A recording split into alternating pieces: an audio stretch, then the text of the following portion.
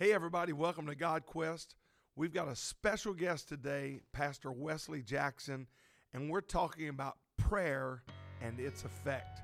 So stay tuned, we're going to have a great time on GodQuest.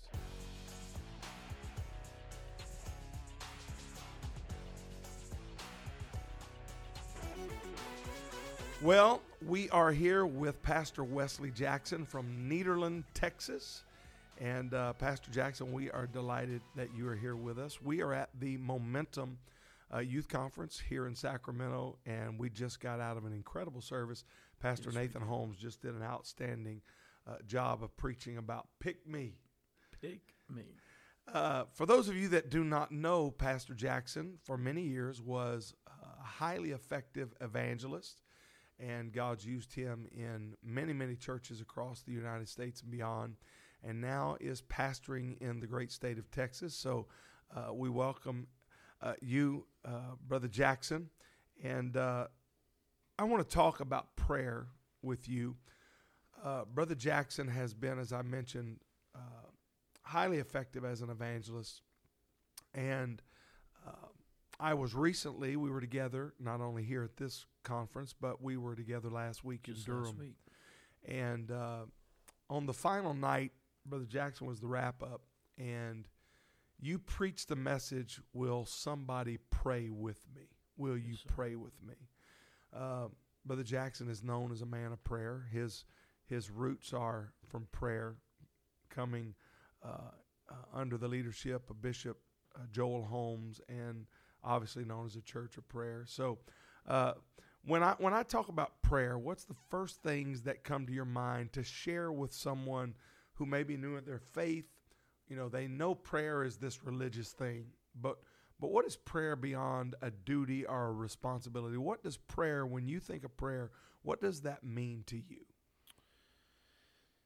I think when I first think of what prayer means to me, or when I'm trying to explain what prayer is, to me, too many people mistake prayer as something that people do.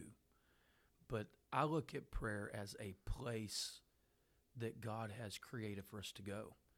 And I go all the way back to the beginning, where the Bible says that God created man in his image, after his likeness, and formed male and female. And then the Bible says this, and the Lord God planted a garden east of Eden, and there he placed man. And it was in that place that God would meet with man, and not just have a monologue to man, but there was a dialogue between man and God. And I think too often people don't truly understand that prayer is not just this little ritualistic thing that we do to just feel better, do better, petition for needs, but it's an actual place of power and communion that God's created for us. I like what you said. It's not something we do. It's a place we go. What an incredible description of prayer. And I have the moments of prayer that mean the most to me sometimes are not even when I'm speaking. No.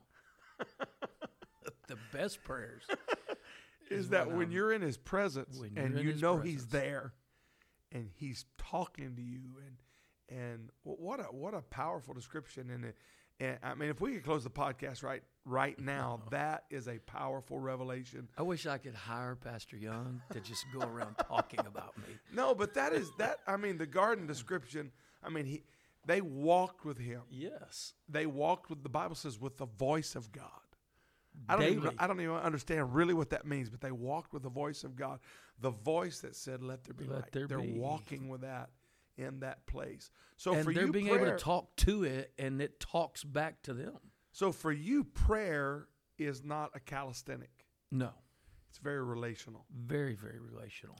In the service the other night, there was it was a powerful conference. Pastor Urshan's. It was the wrap-up service. There's always the energy of Friday night in an apostolic conference setting.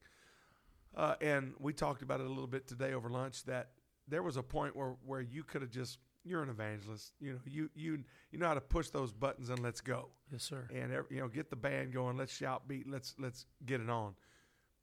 Or you could have moved into a full hour sermon that you had no doubt prepared, but because of prayer being a place, you were able to flow into that. There was a word to be given, but it was a word to take us into effective prayer. And I watched as it moved beyond just a calisthenic. Right. I mean, the music was no longer playing. I mean, No, I looked over the organist with hands weeping. His head was in his hands. You went and prayed weeping. for it. Yeah, It because we got into that place. You're highly effective. You took however many thousand people that was at Durham that night, and I've watched you on stages of 5,000, Tulsa, Oklahoma. I've seen you in smaller venues. I've seen you at camp meeting. What are you thinking? And this is more of an artistic thing, but when you're obviously in that realm, how as a preacher, like you're talking to a leader, how can you help take people into that place? What's going on in your spirit when that's happening? Ooh, I just had somebody ask me that.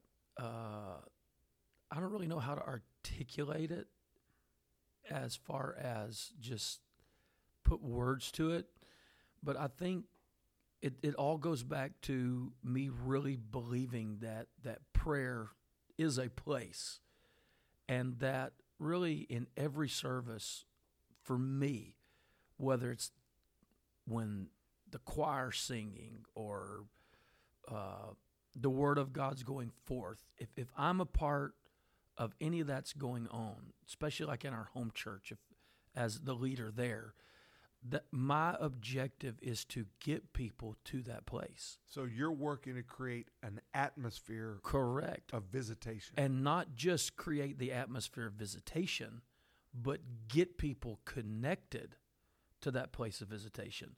Because just like in Durham the other night, if you was there, you could have been unwilling to even be engaged. Yeah. And you couldn't have just watched. Yeah, but you still couldn't have escaped what was being felt. Uh-huh. There was no escaping the presence of God. It was just there. It was in the place. It was in the place. But somehow trying to get those people connected to that is what I have endeavored to do. And I've learned that. So a lot of people probably don't know this about me. My friends do, but I am very studious with the Word of God. Yeah. I don't take a lot of word-for-word notes to the pulpit, but 9 times out of 10, you can go back to my office and open up my computer, and it is there word for word. Yeah, because you work through it. I work, so it's not, I always try to be very careful to articulate that you don't just get up there and fly by the seat of your pants. Sister Toole told me one time, I believe her husband was he the superintendent of the Oregon district? Yeah, I think so. Years ago. Anyway, she was just a great lady of faith. And she told me one day, she said, always remember what's in the well will come up in the bucket. But you've got to have it in the well. Good. And so when people see somebody like me that God has gifted and allowed, and it's God to flow like that, it's not just me getting up there. And, I had spent hours and hours and hours on that service. Yeah. Matter of fact, I'd text you that day asking you to pray with me. I mean, it was just, so I knew what God was wanting to do. And then my job is to get people there by whatever means is necessary. And again, the choir was singing such a powerful song. The presence of the Lord was there. We could have pushed that and great things would have happened. But when I was in that place, leading up to that service, I knew where God was wanting to take us. So the well was where you had been. The well is where I had been. You brought the bucket in there. I knew. Yeah. And what I knew is, like during that singing, people were praying as individuals. And I had felt the Holy Ghost show me that there were things that they were needing that they couldn't be there as an individual. They had to be there connected. Yeah, and I think that goes all the way back to the garden. I think that, and I didn't get into this the other night, But I think that's one of the reasons why God said it is not good for man to live alone, because the writer would say it on this wise: a threefold cord is not easily broken. So it's one thing for me and God to connect. And you brought out that night where 2 or 3 are gathered. In touch, ask anything. It never says that about an individual. You'll never find in Scripture where it says you as an individual, ask whatever you want to ask, and I'll give it to you. But he says if you'll find somebody that will agree with you on earth, you can ask anything in my name. And we were blessed as we began to pray with each other. And there was a weight, the weight of God's glory, like the saying is. It came in that room. Well, someone told me where they had ended it. I haven't went back and watched it, of course, but where they ended it, service went on another hour and a half, and it wasn't music. Extended. It wasn't tongues and interpretation went forth. It's that place. I was, I don't know. You just have those God moments. Mm-hmm. A couple of weeks ago, I was dealing with a lot, not just typical stuff, but it was a lot. And I went to bed troubled about this and wondering how I was going to work out that and do this. And I remember, of course, it's kind of comical because it was in Brother Holmes's voice. But when I woke up, I had never. So I've thought about prayer being a place for a long time. Mm-hmm. But I went to bed troubled about all these things. And when my eyes, it was on Saturday morning 2 weeks ago, when my eyes opened, it was early in the morning, it was like that voice said, well, have you been to the garden? Wow. And what come to me is that when man got in trouble, God put them out of the garden. Yeah. But then God himself, robed in the flesh, had to go back into the garden to get victory over his flesh so that we could go back to the garden to get victory over our flesh. And if we will just go to that place, it's the answer for everything. And it's so simple that we don't want to accept it. But what a thought-provoking concept of prayer. And I would challenge all of our viewers today that prayer is very needed in our life. The disciples recognized, Lord, teach us to pray. And I don't think any of us suffer from too much prayer. But I would say one thing that's going to help our prayer life is listening to this man of God give this philosophy, if you will, an understanding of prayer, not as a duty to be performed. No. But a place to go. A place even to live. I believe that's what the writer meant when he said pray without ceasing. Men ought always to pray. Yeah, we have to live life. We can't go around. But you can live in that place. You know, I remember, and I know we probably got to hurry up and wrap up, but I know I used to remember as a kid, I would see individuals come in, and it was like when they walked in, they were like talking in tongues and stuff. Yeah. And I remember as a child, and I almost hate to say this because I don't want to. Anyways, it just is what it is. Like them kind of people would be made fun of. Yeah, it was like they're just trying to be. Because the flesh is always at empty. They're just trying to be super spiritual, or they walk in talking in tongues, and it wasn't until I began to learn the power of that place that I realized when I'm living in that place, I don't have to have 45 minutes of pre-service prayer to You're already there. You're there. You're living in that place. So instead of looking at prayer as, okay, I've got to clock in. Yeah. Why not begin to take this advice and look at prayer as a place we go?